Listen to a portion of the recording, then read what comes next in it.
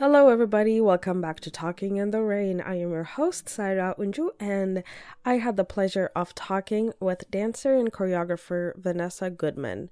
We started off talking about graveyards and gardens, which Vanessa described as a blurred transition of traditional performance and installation performance.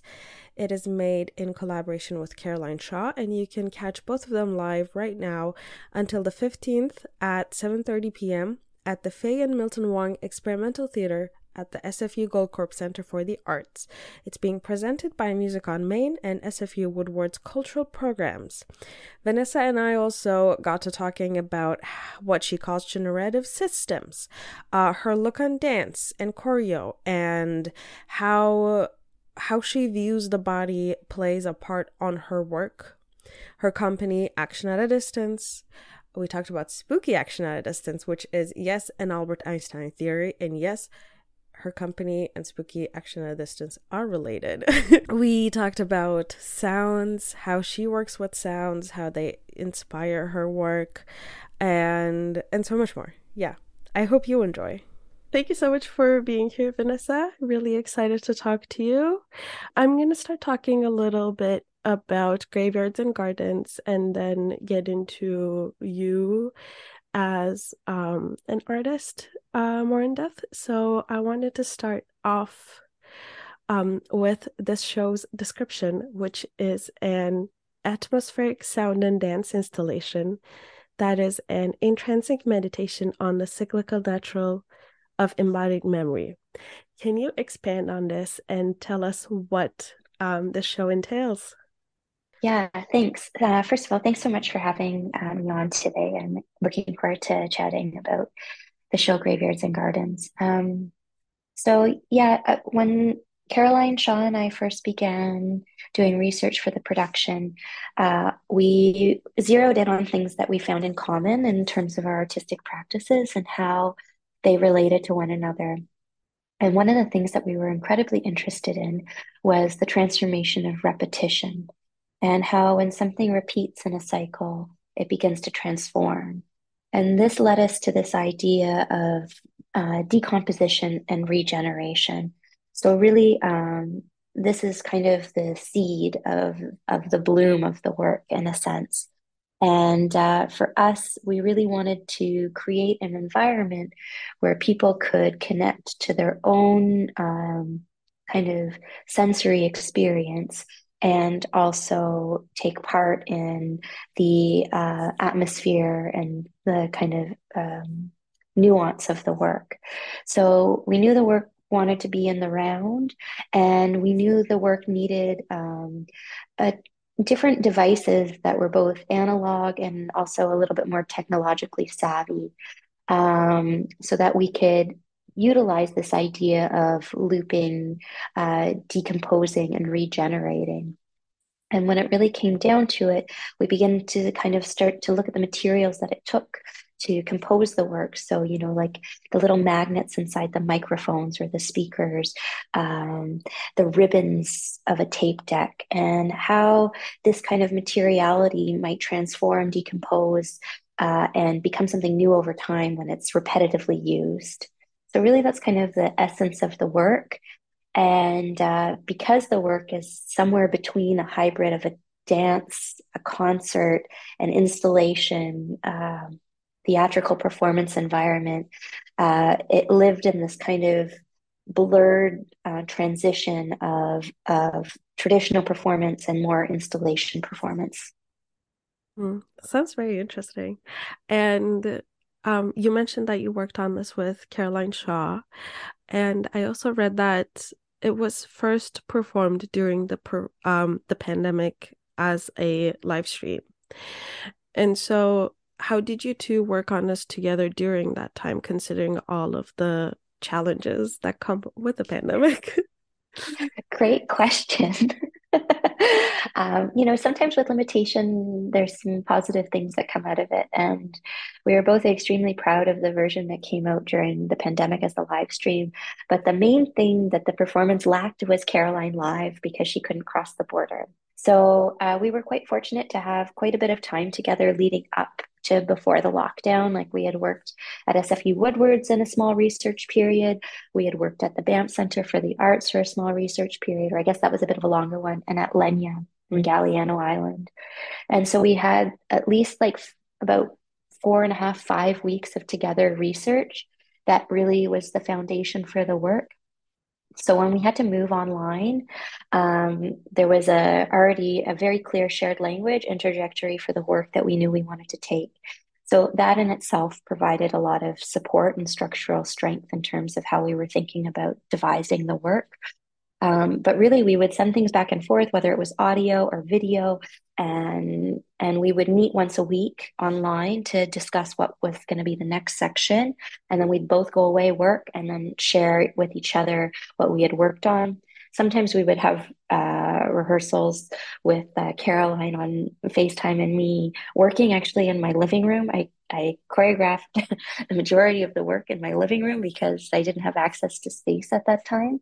And then we slid into our theater residency at the dance center, the Scotiabank Dance Center, just before the Christmas break, with our lighting designer and our sound designers, James Proudfoot and Eric Chad and Kate Delorme.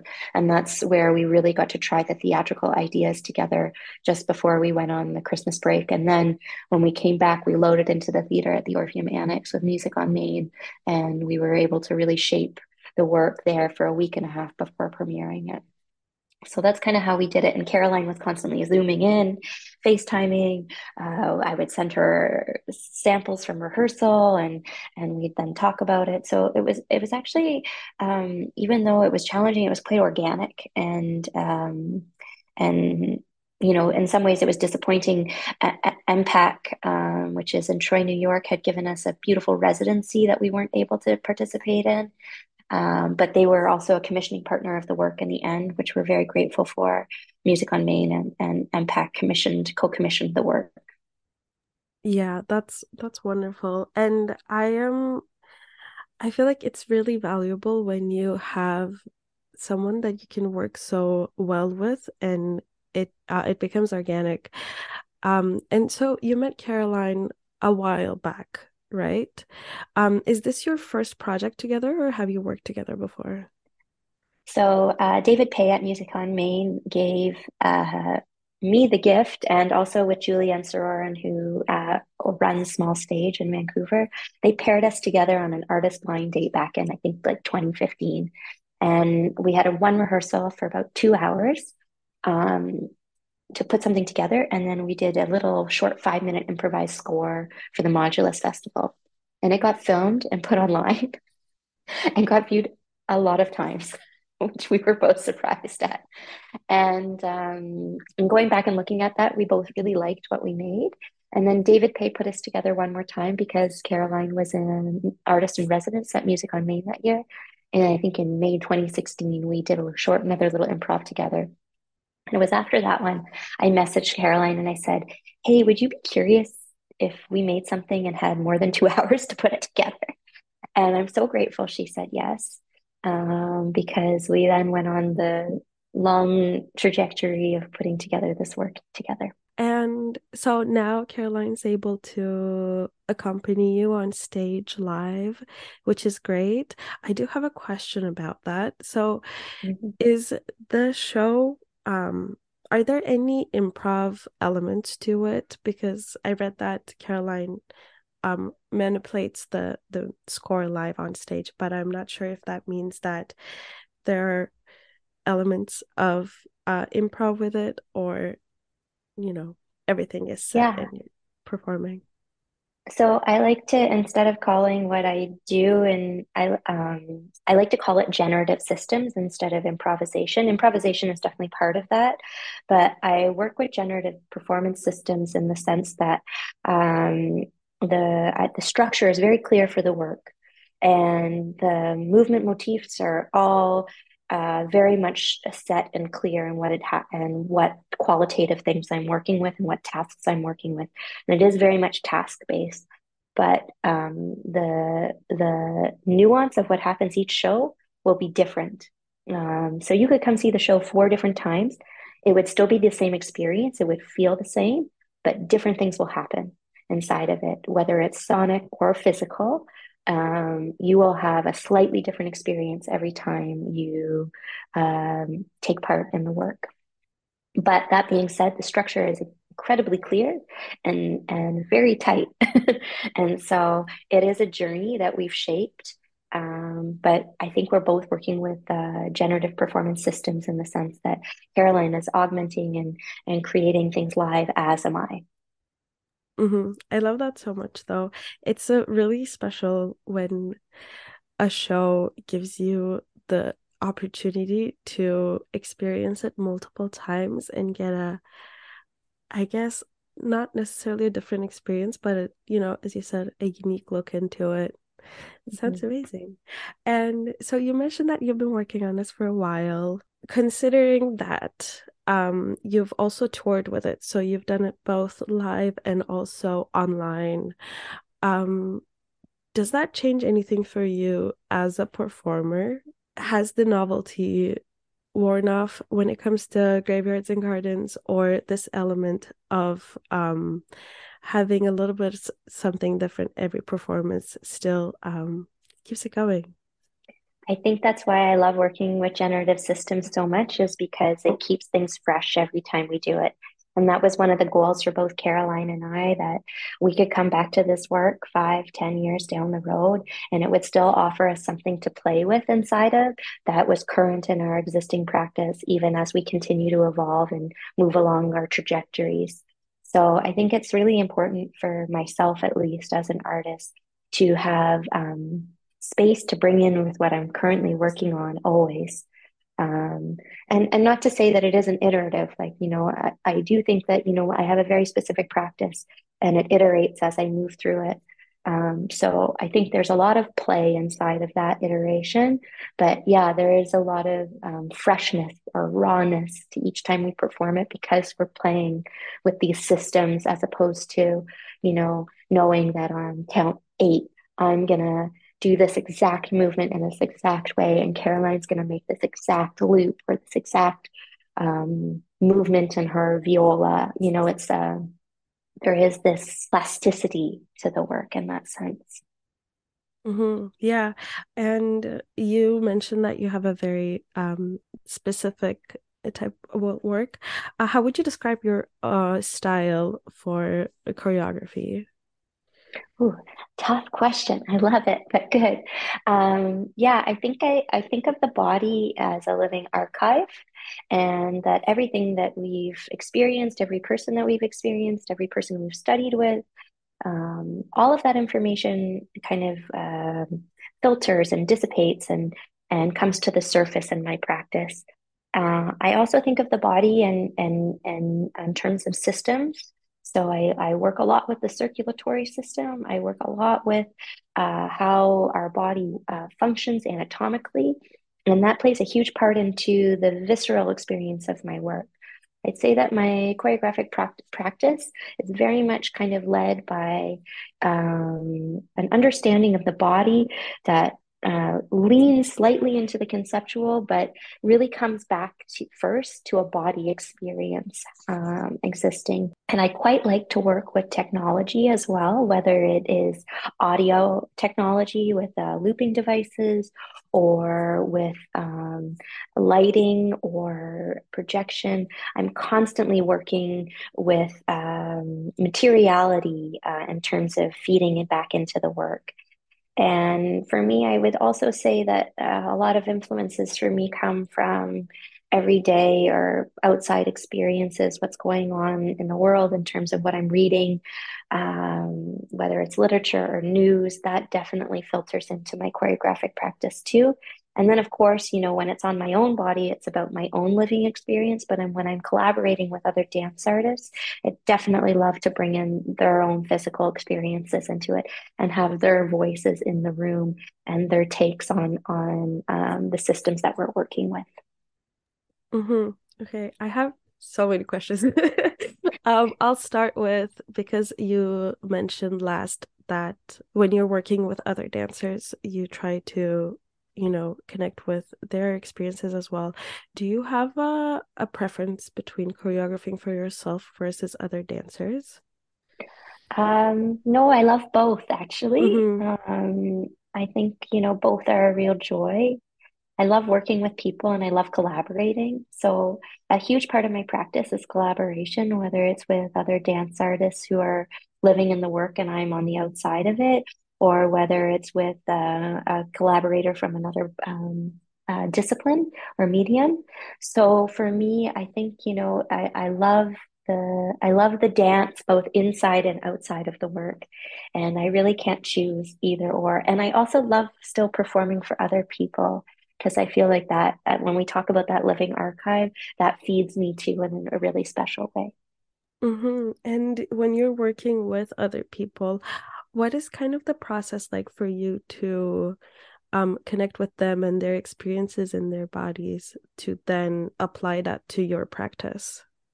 So I often will share the concept that the work is rooted in, you know, um, whether it's more environmental or more conceptual or more physical. I'll start by sharing what research I've done with the artists that I'm working with.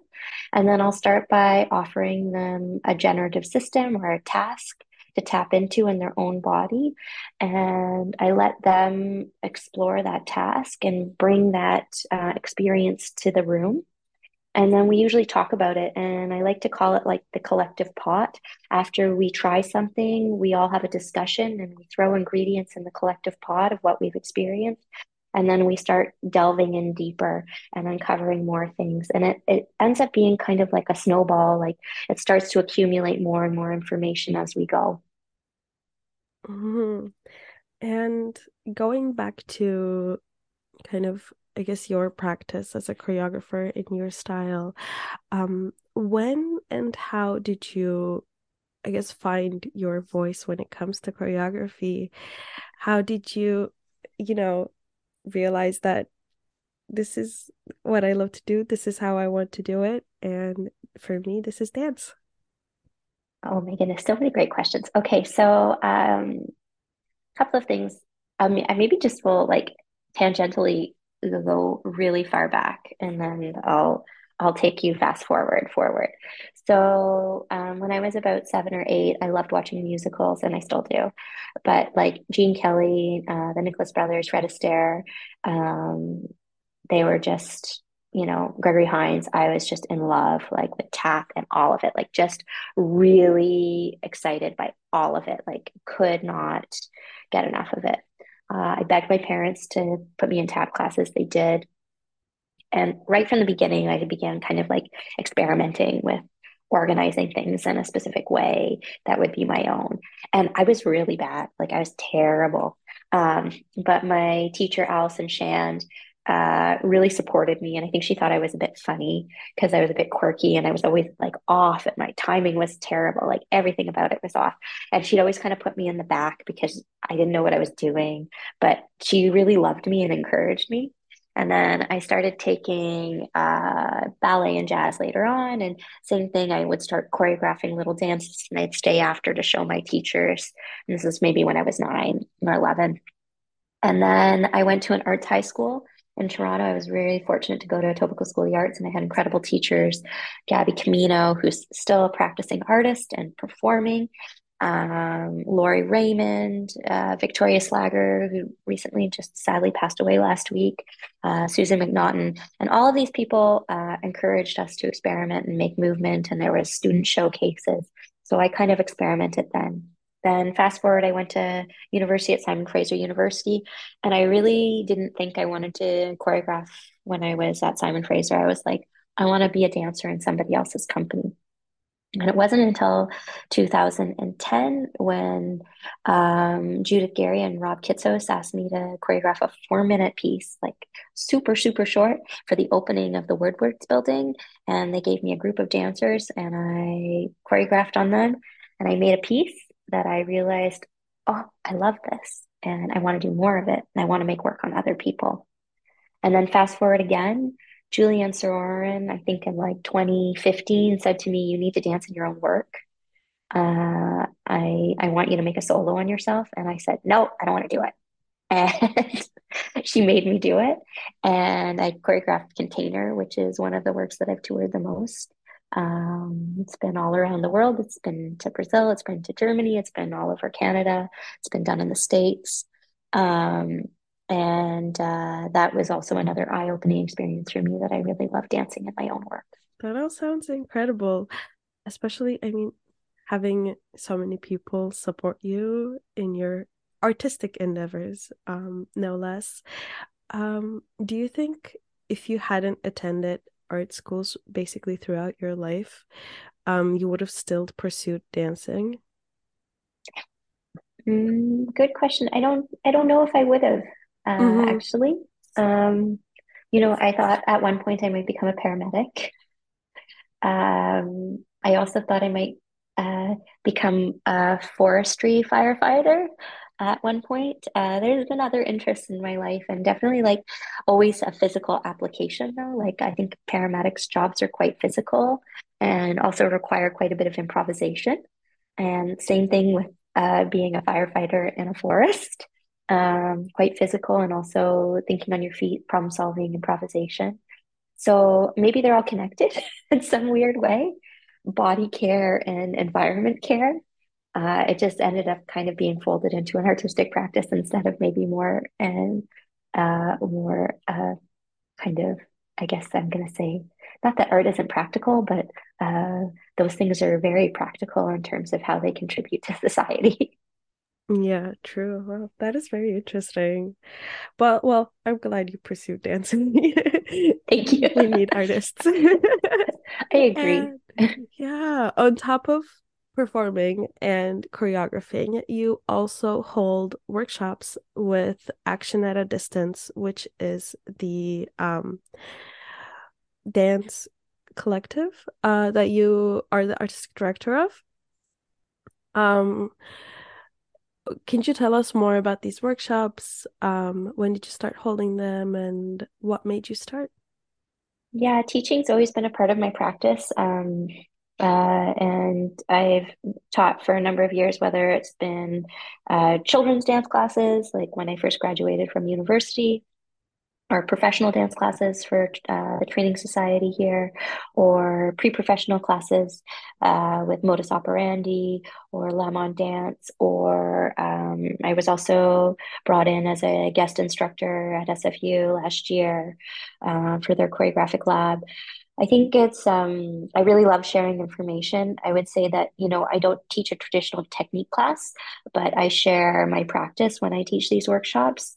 And I recently taught in Toronto for the Levin Society. I've taught in Halifax. It's just kind of something that goes hand in hand when you're in a community. It's a way to meet people. It's a way to exchange. It's a way to continue learning from other people. So I think for me, it's like an important part or important piece of the fabric that weaves together my career, though it's maybe not like at the majority of the time that I spend in terms of my career. It is a part of that puzzle that I do. Hmm. And talking more about Action at a Distance, how do you balance both being the artistic director and also choreographing and performing? It all just seems like a lot. Great question. It is. And I think anyone who runs a small company in the city um, has to deal with all of these same things. I'd say the biggest thing that is a struggle is like balancing all of the administration as well as doing the artistic, creative. And I would say that, like, unfortunately, I would say I'd spend maybe 15 to 20% of the time doing the creative, and the administrative takes up the rest of the time. That being said, I don't view as administrative as not being collaborative and creative. I am very fortunate since 2021 when I had my child. So I have a little baby who's almost a year and a half. I brought on Hilary Maxwell as artistic producer for the company, and she has been a huge asset and also huge help in terms of building out new infrastructure for us to help continue on so that, you don't suffer from burnout, though it's still something that we're struggling with and we're still trying to work towards to build more sustainable, healthy models. And in terms of administrative work, we're really trying to build an environment where it's not just about the nuts and bolts of the company, but where there is artistic expression going into the administrative collaboration between her and I, which I'm really excited about. I feel like one of the things that, is missing, and sometimes the administrative and the creative with small companies is they're too siloed. And it's really nice when the person who is working to support the company in that way has a really clear understanding of the artistic practice and can also help bring creative ideas forward to support the capacity of the company. And is so I tried to find information on this, couldn't. Um, is Action at a Distance your company? Did you start it? Action at a Distance is my company. It was previously somebody else's company under a different name, and it was gifted to me by another arts organization in the city that was no longer using it. And so I changed the name to Action at a Distance, and I took over being artistic director and put in my board in 2015. Mm-hmm. And so may I ask why the name, the Action at a Yeah. Distance? It's definitely inspired by spooky action at a distance, which is one of Einstein's theories.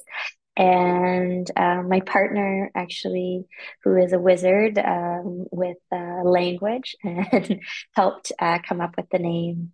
We were actually watching Only Lovers Left Alive, and they were talking about spooky action at a distance. And at that time, we were trying to find a name for the company. And Ben said, I think this is a really great name. And I said, I think you're right. Yes, no, I agree. I was introduced to um Spooky Action at a Distance.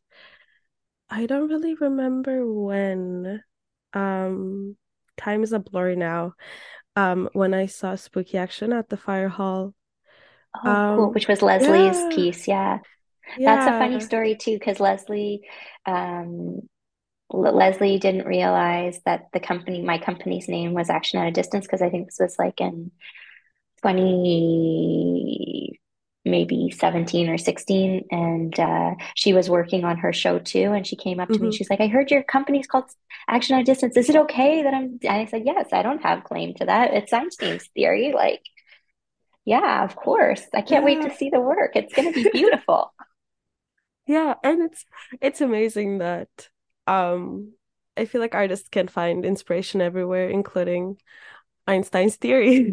Yeah, totally. And his theory is so incredible when you think about it in relationship to dance and movement, because it's all about physics and objects' relationship to each other. So for me, it just made a lot of sense.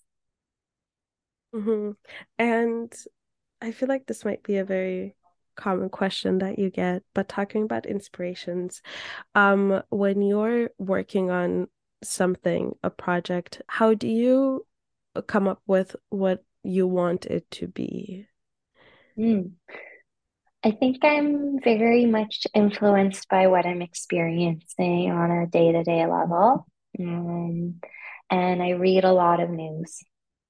So I think a lot of things come for me from that. And then what I'll do is I'll do quite a bit of reading around a certain subject, and I'll go into the studio and I'll see how that filters and comes out in my body. Um, and then that being said, also sound is a huge part of my practice, like huge part of my practice. And I've been so lucky to work with incredible composers over the year. Like I work quite closely with Lossell, who's Scott Morgan, who's a local artist here. And it's for me, it's like the backbone of my work, whether there's no sound, whether it's the sound of the body, or whether it's composed sound or improvised sound. For me, sound uh, is like just it evokes something in my system. And I think too that's because like the physiological effects of sound, like when you're listening to something or you hear a sound, your hairs in your ears move, right? So it's already creating movement in your body on a very micro level. So for me, it's just like it becomes intoxicating or viral. And I've also worked with Brady Marks, who's also another amazing artist in the city. She's incredible. Since you are so inspired by sounds and it's very important for you, how do you usually work when it comes to sound? Is it kind of a does the sound come first and you choreograph on it, or does it kind of happen simultaneously? I think it's different in different ways. For me. Like sometimes it comes first. Sometimes I'll build a sketch of sound, even if I'm working with a composer, and then I'll build material and then I'll share that with them. And then they'll create sound and then I'll reshape it based on that. Sometimes I hear something first and then I integrate it. And then also because I work with looping devices and audio generation that's live in the space, sometimes I'll just bring in a microphone, a loop pedal, and I'll build the sound and then I'll start to create physically to it. So it happens in many different ways. I would say there's not one specific way for me. Okay, yeah. And I actually think we're at the end of our time, unfortunately.